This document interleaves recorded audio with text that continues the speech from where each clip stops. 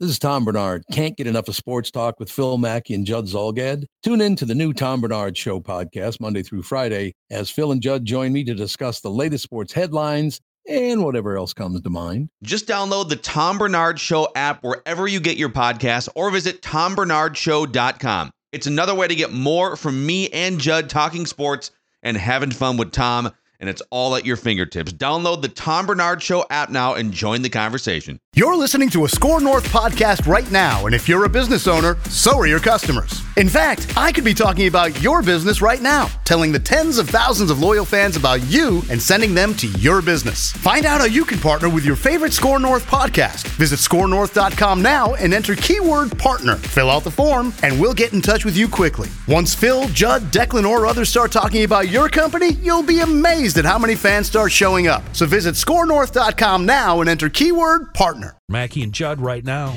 Yes, and it is an all conspiracy theory opening bell for us today. Right up my alley, wouldn't you say? Two possible conspiracy theories that we're going to dive into in 5, Now 4. Ignition sequence start. Mackey and Judd.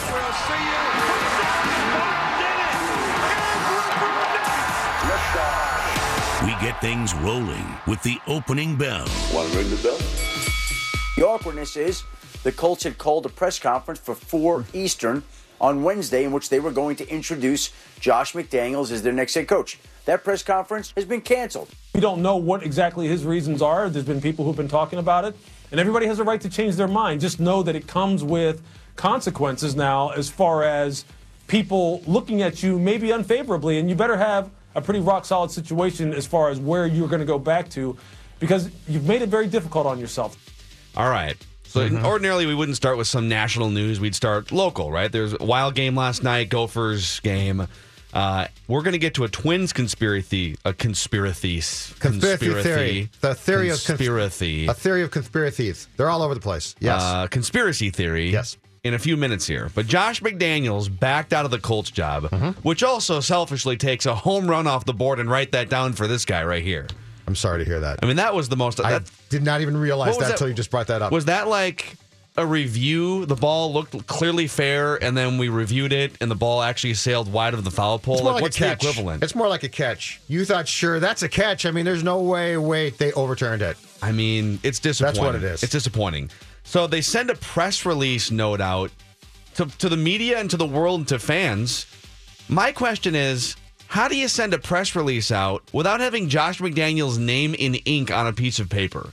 Isn't that a little... I mean, as much as you think, like, yeah, he's putting together a staff, and don't you want pen on paper before you send out a press release? Hey, we're going to gather at the Colts facility. Fans welcome. We're going to throw a big party for the next head coach of the Indianapolis Colts. And so is there a level of trust here, too? I mean, McDaniels, because I saw a tweet actually from somebody credible nationally on Sunday saying that there was a chance that McDaniels might pull out of the job. And so did Mike Florio. Yeah. And so did... Who, by the way, tap danced on every NFL reporter on Twitter last night. Of course he did. At one point, he tweeted all caps, bleep it, like S-U-C. I don't know if I can say that. And congratulations, Mike. That's fantastic. But my question is this. So did they accept him? Did they accept McDaniels at his word? And if they did, among the don'ts with Belichick people, considering that Bill Belichick once took the Jets job, and I believe the next day came back and said, you know what, on second thought, I'm going to step down as coach. I think that it's probably a bad idea to take Belichick and his people at their word unless, as you just said, you got in writing. Well, so I think something happened middle of the day yesterday. Because according to reports, Josh McDaniels was still talking to the coaching staff he assembled with a bunch of verbal commitments. So he's, in the morning yesterday, he's talking to all of his new assistant coaches in Indianapolis. Something happened in the middle of the day to make him pull a 180, a U-turn. I think it's one of two things. You let me know your thoughts on this. Number one, he either found out that Andrew Luck's arm is completely cooked, or that Andrew Luck is going to have another surgery. Something related to Andrew Luck's arm is conspiracy theory number one. Okay. That in the lead up to this, in the last few weeks, everything was great. Hey, Andrew's going to work on his throwing motion. Right. He just needed to rest. There was no need to bring him back last year because the team was a disaster. But he's feeling good. And then My conspiracy theory number one is new information surfaced middle of the day yesterday that either said, yeah, Luck has to undergo another surgery. Which Chris Mortensen reported on Sunday, maybe. Yeah. Right. Or his arm is a lot worse in some form than we thought, and here's our course of action. In which case, because it's not like the rest of the roster is appealing enough to take the job. You would take the job because of Andrew Luck, right? Mm-hmm. Or McDaniels got into a room with Bob Kraft and or Bill Belichick. And one of those two guys, if not both those guys, promised him the New England job either in 2018, and we're going to have an announcement in the next couple weeks, or after Bill Belichick's contract expires, 2019. Those are my two theories. Because you don't just pull a 180 in the middle of the day after assembling a staff and a press release. I like both of your theories, but you have come to the master of conspiracy theories. Fire up the music, please. Josh McDaniels was promised the Belichick job a month ago. The Colts called him. You might recall the Indianapolis Colts are the team that started the Deflategate proceedings. They are the team that went to the NFL and said, hey, there's something wrong with the footballs, causing Brady to be suspended for 4 games, causing heartache, causing consternation for Belichick and the Patriots. They said, Josh, what we want you to do, because we're going to pay you really well and you're going to take over for Bill, we want you to go as far down the Colts path as you possibly can and then say, I can't take the job. I love it. That's the conspiracy theory. That is my favorite. Oh. This is a Kraft Belichick troll of the first class. Oh my God! I hope that you're right. I hope, and I hope that and everyone's going to rip Josh McDaniels now because, well, how can anyone ever offer him another job? Well, the Patriots probably will, right? Because he's loyal as hell. That's why. Take that, Louis Riddick. He's got the Belichick job. He's had it for a month when Bill steps down. This is all payback for Deflategate. God, that's amazing. I mean, Bill Belichick is one of the most vindictive guys ever, right? Yes. Didn't he ignore Cleveland's phone calls all year, the last 2 years, because he didn't want to give Jimmy Garoppolo a franchise quarterback to the team that kind of screwed him over 20, 25 years ago and moved to Baltimore? Right, but it's even a new... Yes, he is. So he holds these little grudges. And Robert Kraft does, too. Yeah. If Bill Belichick is willing for whatever, we're hearing maybe 2 or 3 different reasons for Malcolm Butler, one of their best defensive players, not playing in the Super Bowl, in a game in which, by the way, you got carved by Nick Foles and company, give up 41 points and 500 yards of total offense. If you're thinking about like vindictiveness, whatever it was, he drew a line in the sand and said, my best defensive player, or one of my 2 or 3 best defensive players, isn't going to play because, damn it, this is my show. Mm-hmm. He's very easily capable of doing what you just laid out, saying, all right, Josh. Okay, Josh. Yeah. We're going to screw the Colts. Uh-huh. Go as far down this... I love it. Oh, my God. Take the job. Yes. Take the job. And Belichick, smart enough to probably say, here's the one thing you can't do. Don't sign anything. Just verbal agreements. Just verbal agreement. Take the job. Have Irsay, Jim Irsay believe that you are taking this job, and I want you to go as far down this path as possible, and then at the last second, pull the plug on him. Do we know who he hired for the staff already? See, I was thinking about that too. Is it a bunch of guys that they don't really like? It's a couple. Well, there's 2 guys who have been, including the guy that took the defensive coordinator job, who I think is going to come from Dallas, maybe, who are being assured of those jobs. Wouldn't it be amazing if like every hire came from like some branch of vindictiveness from the past? From the Ravens. You've hired a bunch of Ravens people. It's so juicy. Think about it. Does it not work perfectly? God.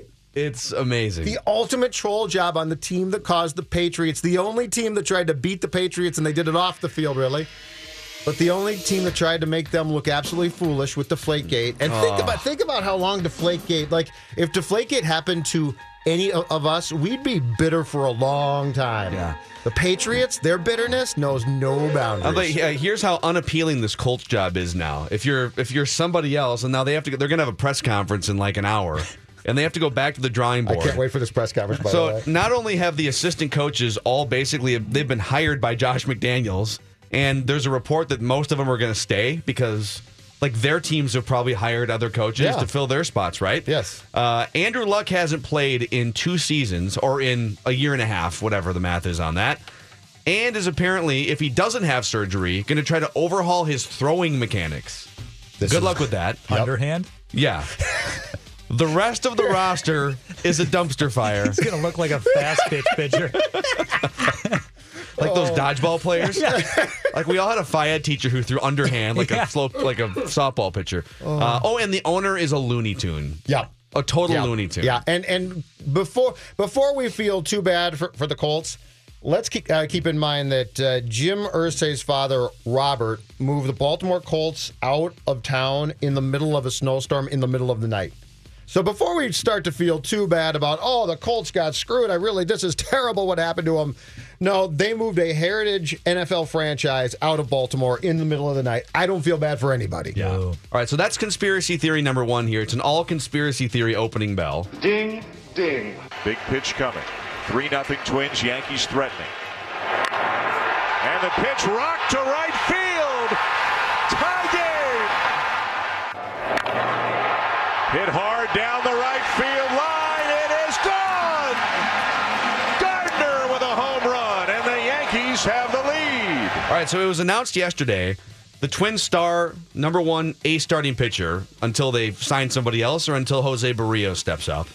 Ervin Santana going to undergo surgery on the middle finger of his throwing hand. I don't know if you have the technical description of what the exact procedure is. A capsular release debridement procedure to his right third finger, MCP joint. Right. Okay. That's what you got.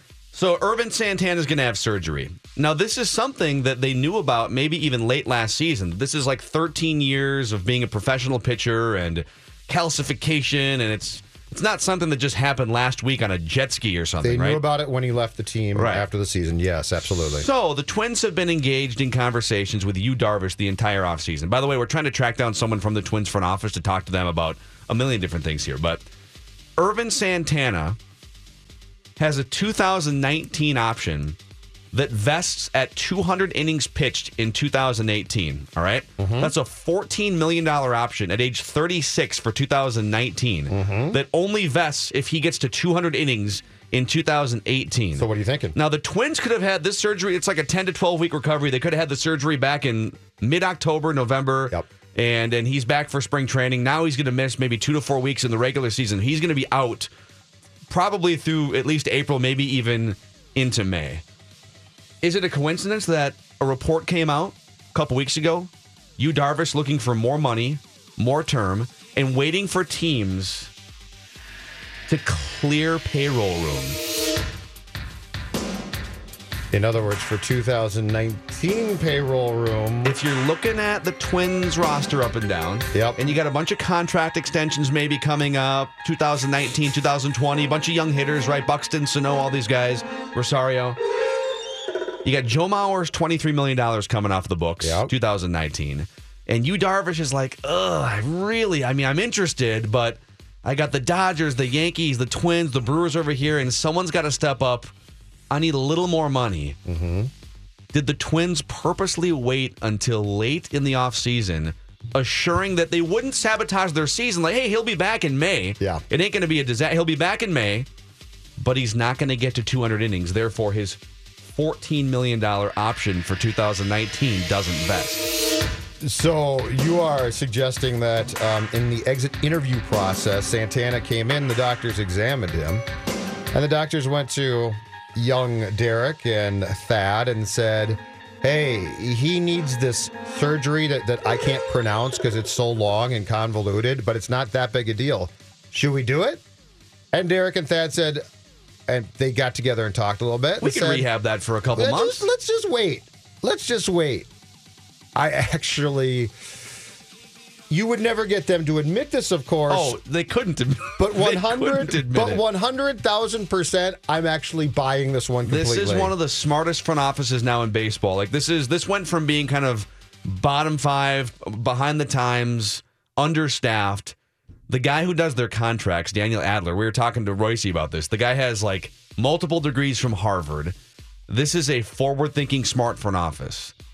They're not going to be obvious about some of these moves, but they used the disabled list last year as a taxi squad. Yeah. You know what? One of our relievers threw 45 pitches, and he's got a bit of a finger problem. And to take your conspiracy theory beyond Darvish, could it be as simple as this? They looked at the season that Irv had last summer, and they said, you know what? Our analyses of that season tell us it's not going to happen again. If he happens to pitch 200 innings in 2018 into 19, even less likely, we are going to probably get what very well could be a broken down starter who we're going to have to pick up the option at $14 million. So forget the Darvish thing for a second. They might have just made this decision on the face of what they expect from Santana this summer into next year. And a contract that they didn't sign to begin with, by the way. In fact, to what you just said, let's dive more into that. There's more on the conspiracy theory bone there. We're going to try and track down someone from the Twins front office to see if we can get to confirm this. Some answers on. So you these did this, things. right? There's zero chance they'd be able to say that, but makes some sense. I don't know if we want him reaching 200 innings. We want some more control over what we do with Irvin Santana in 2019. Now, I'm sure there's going to be more reckless Viking speculation throughout the show today. Doogie's going to join with a scoop in the noon hour. Let's first talk about this 55-inch beast of a TV that's in our studio. It's a TCL TV, America's fastest growing TV brand. TCL TV is paying it back to you guys, the audience, as well. If you haven't had a chance to experience the TCL theater boxes at Target Center for a Wolves game, it's the best viewing experience in a revamped arena. And you can get tickets for a late March game against the Memphis Grizzlies, March 26th, by just going to 1500ESPN.com and entering the keyword TCL. Now, this is the most coveted new offering in the world of premium seating. These TCL theater boxes offer dramatic views, VIP experiences unlike any other, 5-star cuisine, a lounge area, oversized chairs, and one of the best teams in the Western Conference, obviously, the Minnesota Timberwolves, which we'll talk about later on in the show here. Again, if you want tickets, 1500ESPN.com. Enter the keyword TCL, America's fastest growing TV brand. Mackey and Judd now continue. I want you to do it. The good Lord wants you to do it. You really think so? I know so. On 1500 ESPN. Big pitch coming. 3-0 Twins. Yankees threatening. And the pitch rocked to right field. Tie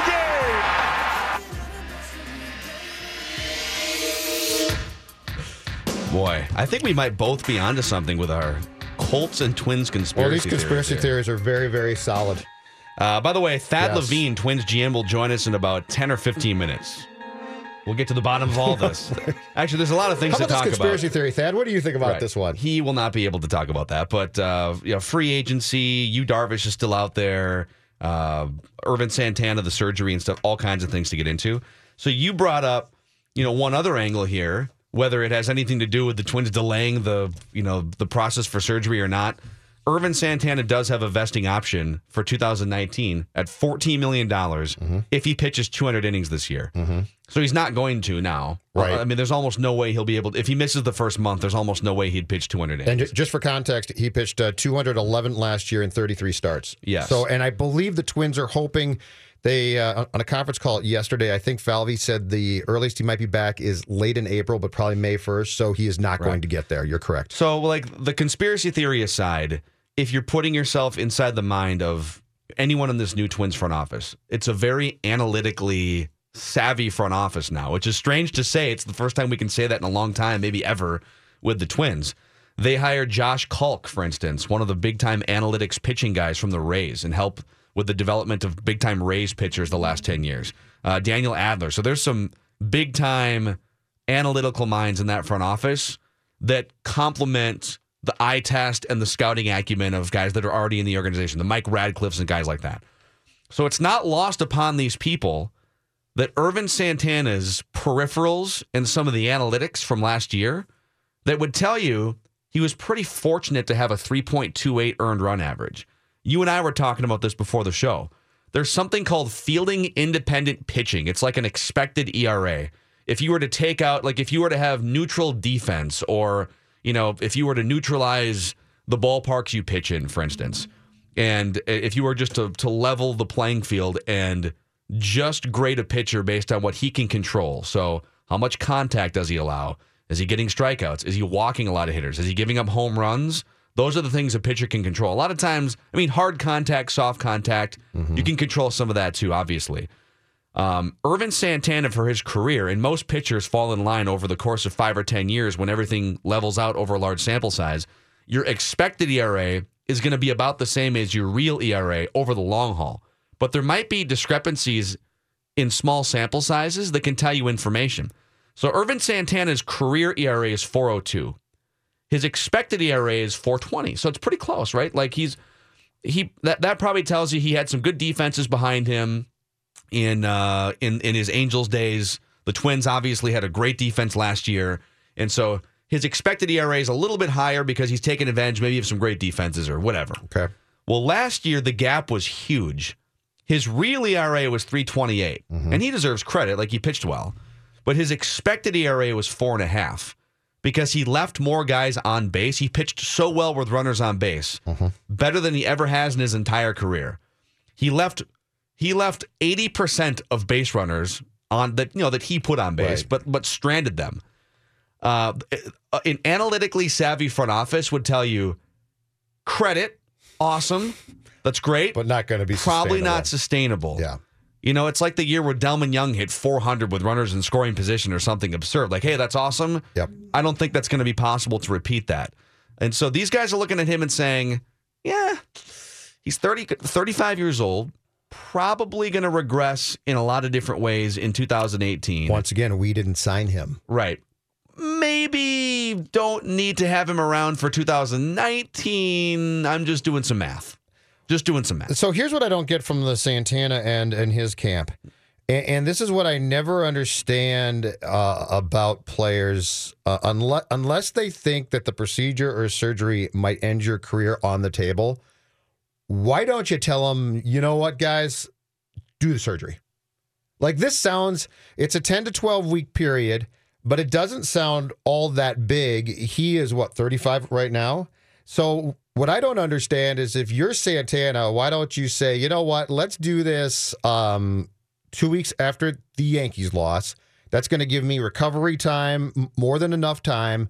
I'll be throwing by December at some point. I'll be ready to go in January. And when pitchers and catchers report a week from now, I'll definitely be set.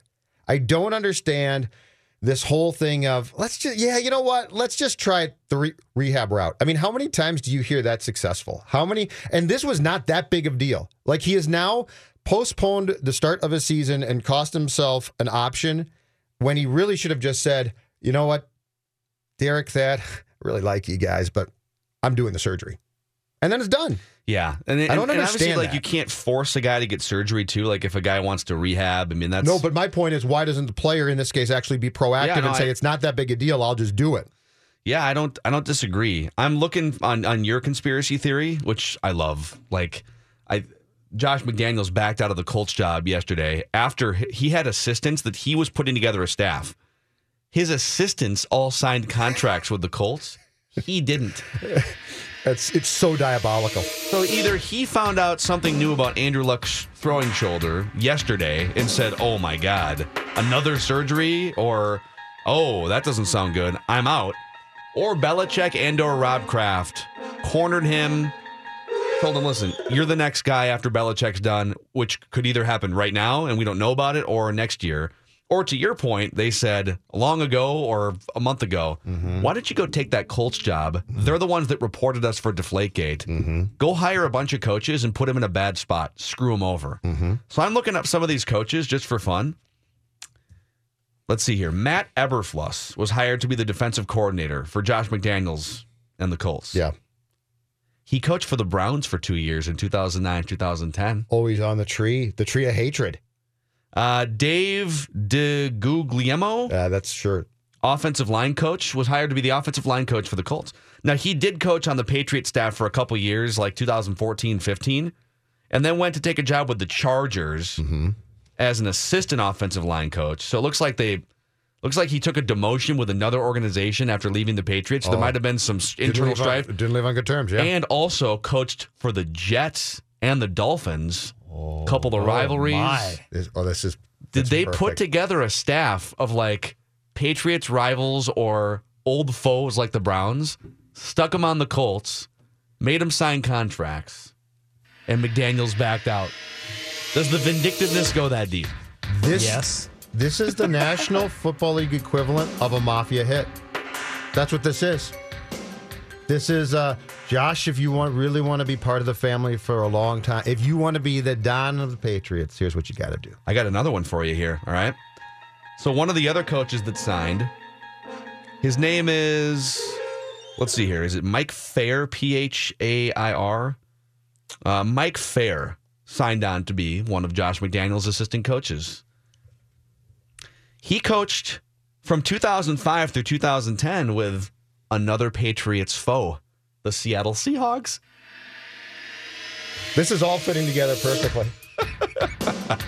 They assembled a coaching staff of people that they hated. They had a list of Seahawks, Jets, Browns. It's like the Belichick vindictive list.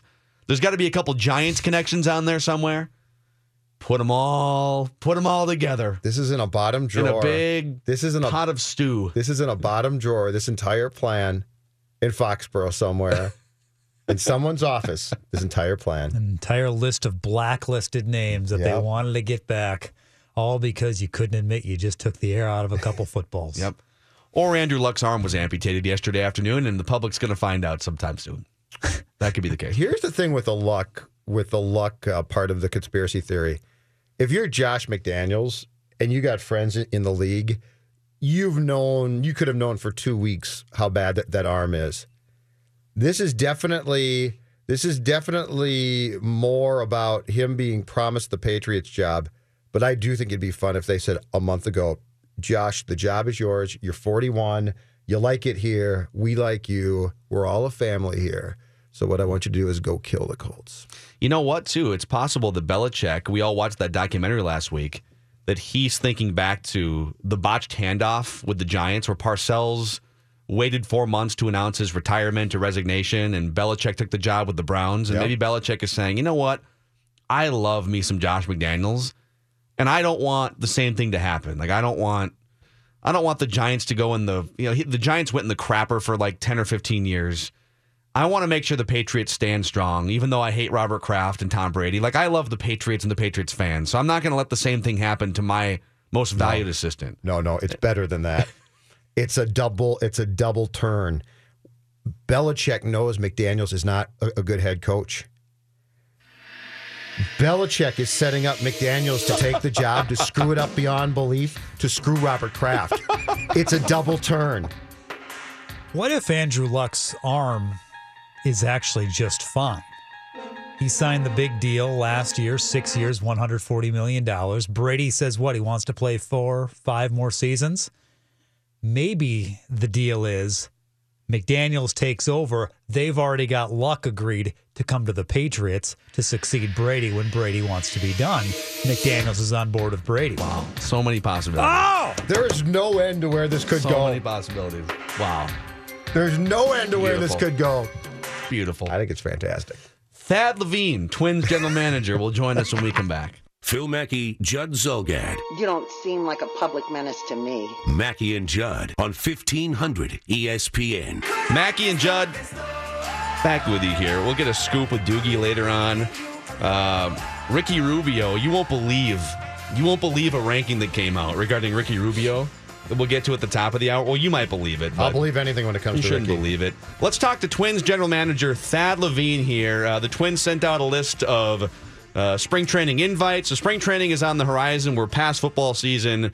Thad, first things first, we're going to ask you a bunch of questions that you probably can't answer about Yu Darvish and stuff, but we just want you to know, if nobody else in the room appreciated it, me and Judd stood and clapped for your Sheila E. Prince joke at the Diamond Awards. We thought it was funny.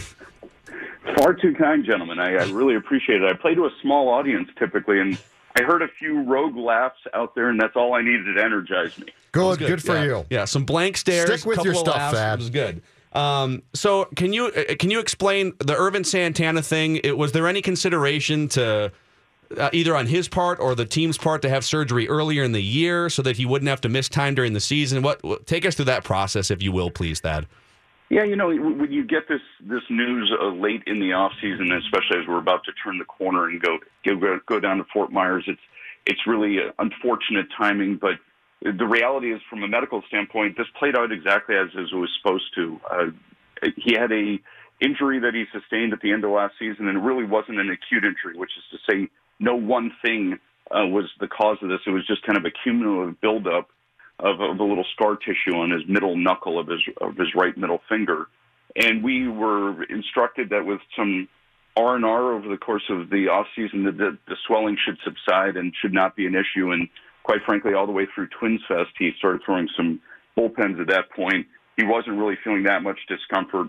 He started feeling a little bit more when he started throwing some sliders, and it was I think that's when we realized that this wasn't entirely resolved and we needed to take care of it. So, surgery is always the last resort. It was in this instance. It was the right call at the right time.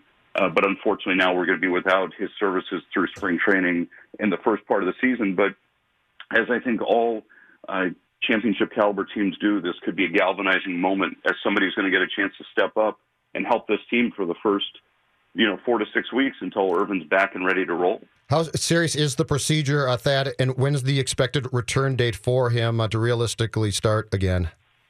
So he was seen by Dr. Malone in New York, who's one of the foremost hand specialists in the United States, and the prognosis coming out of the surgery was very positive. There was an obstruction in there, and it was alleviated, and it was really a buildup of a calcium deposit or some scar tissue, and so his range of motion is almost immediately significantly better. And I think as we learned through his ramp-up process, it was impacting him probably most on his secondary pitches, which for him is one of his key pitches is a slider. So we're being told right now that sometime between the end of April and the beginning of May is when we should expect to see him towing a rubber back at the major league level. And so that's what we're going to shoot for, but really early to predict on that front, considering he literally just had the surgery yesterday. Sure. Are the Twins still in on you at this point, Thad? And also, when do you expect a decision to be made there, considering that we are so close to pitchers and catchers reporting to spring training camps? I just think there's been so much talked about this offseason about how slow these markets have unfolded. And, we've talked a lot about the free agent market, but I can tell you from our personal experience, the trade market may be even slower than the free agent market. It's so hard to predict just because, I think we all thought it was going to be sometime after the Ohtani discussion. A lot of these big name free agents would sign, and then usually you point to the holidays and guys want to know where they're going to be. And then certainly in January, but it's an unprecedented amount of players. It's an unprecedented amount of quality players still in the marketplace, where most of our players are already down in Fort Myers starting to work out in advance of reporting here on the 13th and the 18th. So really tough to really prognosticate as to when these markets are going to break, but it's got to happen soon. I mean, we're looking at the board. We know we still have holes on our team. We're trying to get a little bit more aggressive and trying to do our part to dislodge some of this. But so far, we've been working hard not to the avail we had hoped for on the starting rotation, but we're going to continue to make every effort there. I mean, once Yu Darvish signs, is everyone else waiting on him to set a market of some kind? Tough to tell, but I think that sometimes is a little bit of a misguided notion that there's a immediate domino effect or cascade down when the guy at the top of the market signs. I don't know if it always happens that way. It's not exactly a series circuit where you take one light out and all the lights will go out and put it back in and all the lights are working.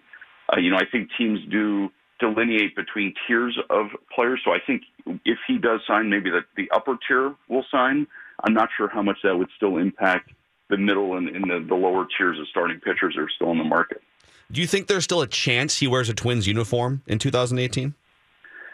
I don't want to talk too much specifically about any one negotiation we're having ongoing right now. I would just tell you that, between Derek, myself, and Rob Anthony, we've been in constant dialogue with the majority of free agents that we believe could discernibly impact our franchise for 2018 and beyond. And we will continue to have those conversations until those guys are either wearing Twins jerseys or signed elsewhere. What is your professional theory on why the market has been so weird and so slow? Because, we've now gotten to a point where where, as you said before, there's a lot of guys left, and the action still, despite the fact that we're so late in the game here, seems to be pretty minimal. Well, I think there are some unique elements to this market. I do think the fact that Shohei Ohtani was a free agent at the beginning of the market was very unique, just in so much as that literally all 30 teams could afford him and were pursuing him. So I think that led to a little bit of a slow start to the market. So the front end of the market, it's not usually fast paced, but we didn't really see too many signings early on before he ultimately made the decision to sign with the Los Angeles Angels. Then secondarily, you also had Giancarlo Stanton, the reigning NL MVP, who was being put up for bid. And, that was a very unique element to the marketplace. And then what happened after that with the Miami Marlins relative to, it seemed as if every other week they were putting another almost all-star caliber player out to market. I think that probably slowed the market down to a certain extent. Why we're still sitting here in February with close to 100 major league quality players on the market, I can't tell you definitively. I think it's a confluence of a lot of different things. So I don't know ultimately why that is the case. I think it got started a little bit slow. It doesn't certainly explain why it's still so slow on the back end. Yeah. Thad Levine, Twins GM, is with us here on Mackey and Judd. There was a story in December that said, this is from CBSSports.com, that Scott Boras brought a 75-page binder to meetings with teams for one of his clients. I think it was Jake Arrieta. Have you ever been in a room with a Scott Boras binder in your career as a GM, and what's that like? I have been. I think there's a lot of commentary around Scott and even some of his more esteemed colleagues on the agent side. One thing I will say about Scott Boras and relative to a large binder like that, his group works tirelessly on behalf of his clients. However and wherever they sign, I think people can assess that as they see fit, but there's no denying that he works exceptionally hard for his guys and presents very compelling arguments as to why certain players may be very good fits for you. And I think one thing he does as well as anybody is he tailors it specific to each team. So it's not necessarily the same information for each club. He does tireless research on how a player can fit specifically into the fabric of a team, how he could elevate that specific team. So his binders are extremely impressive, extremely compelling, and I think meant to convince GMs to potentially do something that they otherwise hadn't thought were the best decisions in that offseason. And I think in a lot of cases he's prevailed in that regard because his information is that inspiring at times. That's nice, but he's got to be a pain, right? Come on. When a guy comes in with a binder and puts it down and says, you got to sign my guy for 6 years, it's got to be a pain in the butt, Thad. Well, your first reaction is sometimes, wait a minute, is this guy kind of positioning that he knows our team and our situation better than we do? And then you get to about page 48 of page 75, and you're like, wait a minute, there are actually some pretty decent points in here. So you don't want to yield that for sure when you're talking to him.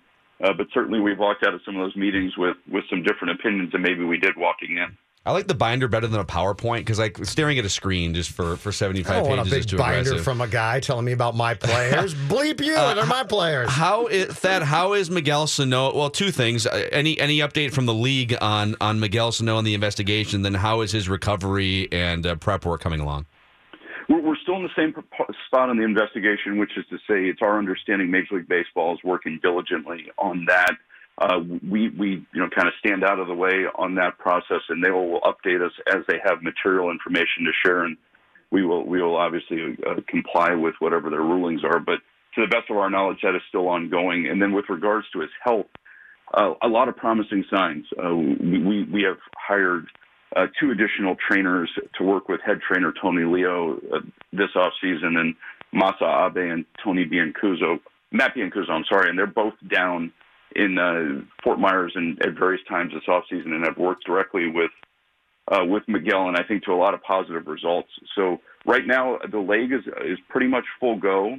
What we are now working on is the conditioning, just because the time off of his leg, we just need to make sure he's in the proper condition so that we don't put any other body parts in jeopardy at the outset of spring training. So he may be a little bit behind starting spring training. The encouraging thing is it seems as if the leg holding up quite well at this time. We just need to work a little bit on his conditioning before he'll be full go to participate in drills and ultimately in games. Is it fair to say, like, I guess my thought on him is he's already, when he's on the field, he's one of the better offensive talents in the league. He hits home runs, he drives in runs, and he can work a count, but he also strikes out in more than a third of his plate appearances. And I feel like at age 25 going into this season, this is a pretty big year to show durability. Are you a third baseman long term? All these things, it feels like he could be one of the star players in the league and be one of those multi-category guys who maybe sticks at third base, or he could just settle in at the highest strikeout rate in baseball and miss a month on the disabled list, and maybe you have to be moved away from third base. Is it fair to say that this is a pretty important time for him with the Twins organization?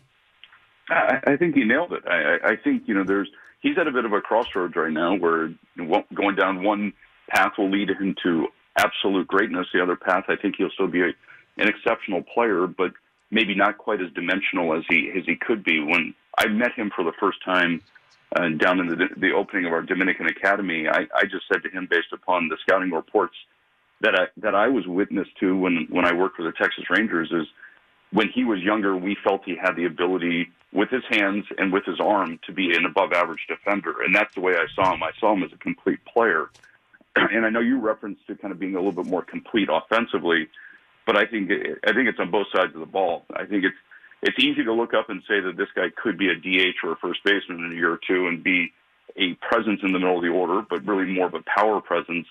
I think the sky's the limit in terms of how he can contribute on the ball field, and we're going to do everything we can to put resources around him to give him every chance to be as complete a player, both while he's in the batter's box, but also when he's doing things outside of that, running the bases, playing third base, because I think that's the difference between him being an extremely good player and an elite player in the game. So, Thad, I saw some pace of play news recently that got me very excited because of this. Judd gets very excited with pace of play headlines. Potential for bullpen cars or carts starting in 2018. Are the Twins a candidate to have a golf cart drive the guy in from the bullpen with a big Twins cap, a big TC cap on top? I'd have to talk to Dave St. Peter about that. I would be 100% behind that. That was my youth in watching baseball. That was half the fun because you're on my age. Yes, you're a big Baltimore Orioles fan. The highlight was that the actual mascot typically drove the bullpen cart in, and so that was highly entertaining for kids. So if we want to cut down a few seconds of these guys running in and being gassed when they get to the mound and having to regroup, I'm all for the bullpen cart. I'll drive it. I'll volunteer right now. I'll drive it for free. You need a breathalyzer before you get in the. We don't need Addison Reed at the mercy of Judd, three beers deep. Oh my God! He hit the left fielder. He took the left fielder out. Oh my God! All right, Thad Levine, Twins GM. Thank you for the good stuff, and we'll catch up soon after you make a big splash signing in like 3 days. All right. My pleasure, guys. Look forward to seeing you guys down in Fort Myers here soon. Sounds good. See you, Thad. Actually, it might just be Royce and Derek this year. There's still some. We might not be going down to Fort Myers. We'll have to see. I like about that trip down to Fort Myers. It's very nice. Maybe I have to stay we'll with in the same hotel room as you, which isn't the greatest thing, but you know what? To be warm, it's okay. Well, why does Derek get to stay with Pat? Why can't we stay with? We could bunk up. We can ask that question. Well, if we could stay with Pat, Pat wouldn't care. Go ahead, just sleep on the floor or something. Pat's wife might care, but if she's not there for that time period, though, we'd be absolutely fine. Let's recap some of the stuff from that interview with Thad Levine next. The Mackey and Judd Show rolls on. Are you guys ready to have some fun? On 1500 ESPN. 1500 ESPN. Visit St. Paul. The city of St. Paul and Wells Fargo invite you to experience Wells Fargo Winter Skate, a free outdoor artificially chilled ice skating rink in downtown St. Paul at Rice Park. It's open 7 days a week and located in the heart of the city. Winter Skate creates a fun winter experience for visitors of all ages. More details can be found at 1500ESPN.com. Keyword events. Thank you, Dave. Thad Levine, good stuff there. That was like a 15-minute session with Twins GM Thad Levine. And the way he put it was, Irvin Santana didn't really start to feel a lot of discomfort until throwing bullpen sliders in January. And a lot of these guys, they'll shut it down. They won't throw a baseball until maybe December. They maybe start playing some catch long toss in December and then fire up some bullpen sessions in January. Remember when Liriano did like 8 full bullpen sessions going into spring training one year, and they just shut him? His shoulder got all sore in spring training because he was all excited. No, I don't, but that does not sound advisable. So if you don't actually uncork a slider until January, I could see why you wouldn't know that your finger is. So it puts a wrench into our conspiracy theory. But I still think the Twins would gladly take not paying Irvin Santana $14 million in 2019. The Sano stuff was interesting too. Yeah, I found that to be intriguing because you can tell the Twins are trying to do everything they can within their power to get the most from him, and they still can't tell if he's going to deliver on that. Yes, the way he put it was, first of all, he agreed with the thought on this show, which is, hey, Sano, he's fine, but he could be so much more. And he's 25 years old. He's been in the league for a while. There's a lack in durability. He swings and misses too much. Is he a third baseman? Probably not at 290 pounds long term. And Thad said he has one of 2 paths he could go down starting this year. Greatness, so maybe perennial MVP candidate. There's no reason, like he's talented enough if he's in shape and if he's on the field, he's talented enough to be a perennial MVP caliber player. Or just being kind of an okay player is what Thad said. Maybe he's a power hitting DH at some point. Mm-hmm. He used the word designated hitter. So he threw that out there, and that's a thing that they're definitely Adam worried Dunn, about. basically a good version of Adam Dunn. Yeah, and you know what? You'll take a guy in the middle of your lineup that just hits home runs and is your designated hitter, but he's still at an age where someone's going to give him, if it's not the Twins, a bunch of money to be kind of a franchise player, a position player, and that's the decision you have to make here pretty soon. And you know what? He makes it for you. Yes, like he makes the decision for you. Except here's where it's tough. If you're the Twins and you can make the decision early, and it's that he's going to be a DH for life, basically, that's where it goes back to our conversations the past couple months, which is, can you spin him off to a team that doesn't yet realize that for pitching, for instance? That's where it's tough. I mean, yes, he's going to make the decision for you, but once that decision is made and everybody realizes it, his value is then set in stone. If you can jump the gun here a little bit and say, okay, we see where this is going and it's not quite what we want or it's not good, can we spin him off to a team that still says, oh man, the potential's there? Yeah. Like, I think he's a $10 or $15 million player right now. If he was, if you've got him under team control for about $500,000 right now because he's still pre-arbitration. I think he's a $10 or $15 million player. He's a good player. You want him on your team for sure. I think he could be a $30 million player at some point if you knew that he was going to be healthy, if he cuts back on the strikeouts, and if you knew he was going to play keeps third the weight base. Under control. Yeah. There's a big difference between a DH and a third baseman. You know the weird thing about baseball? Baseball is the sport where it's magnified the most. If you're trying to get a read on a player on what they're going to do, especially what type of shape they're going to stay in season is the toughest time. Like every other sport, in football, the trouble that lots of guys have is they lose weight. In hockey and basketball, your sports are you run so much or skate that you don't gain weight. Now, there might be concern during the summer months there for those two sports, but baseball is the one sport where you could actually assign, it sounds like they might be doing this, 3 trainers to one guy. Yeah. And in the winter, he gets in halfway decent shape. And then he gets on the scale on July 1st, and you're like, oh my God, he's 295 pounds. So baseball is the one sport where it's weird. A decision on the dedication to the game actually also comes very much in season and not just in the winter. Yeah, and these guys do, they are out there, especially pitchers. Like pitchers do a lot of cardio between starts, and so they're running laps and they're doing sprints and stuff at 2:00 in the afternoon before a night game.